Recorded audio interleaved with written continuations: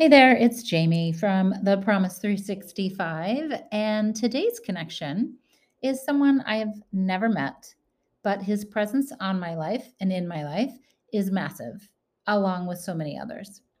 His name is Dr. So. He was sometimes called the father of acupuncture for North America, and a majority of the actual acupuncture schools in the US were founded by students of Dr. So. This legacy of acupuncture in North America is actually unparalleled, and he was the master teacher of my acupuncturist, Shelley, who was one of my connections last week. Today, Shelley was telling me about Dr. So and about a concept called duende. She actually gave me homework to look up the word and what it means, so I did.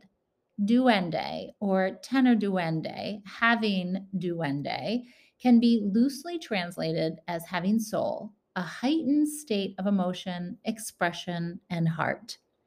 This is Shelley's story of Dr. So and an explanation of duende. Shelley first saw a sign in a window in Boston's Kenmore Square that caught her attention while she was attending Massachusetts College of Pharmacy. It was a poster of all the acupuncture points on the body. It mesmerized her since she had never seen anything like it before. Then, later that year, a lecture at the Museum of Science featured acupuncture as the topic. She attended, still intrigued by this foreign concept. Still later that year, in her last class of the year, her professor invited guest lecturers to the pharmacy school. One happened to be an acupuncturist.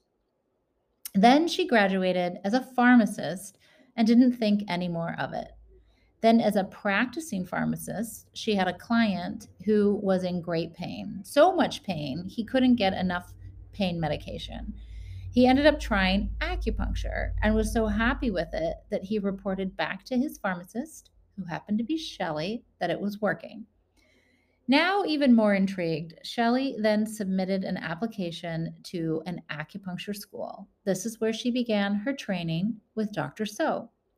After her training ended, her acupuncture office actually ended up being located across the street from the pharmacy where she had first worked, and that patient who was in pain ended up being and becoming her very first acupuncture patient. Many, many years later, Massachusetts College of Pharmacy absorbed the acupuncture school, marrying together the two things that Shelley had studied at what was two different schools.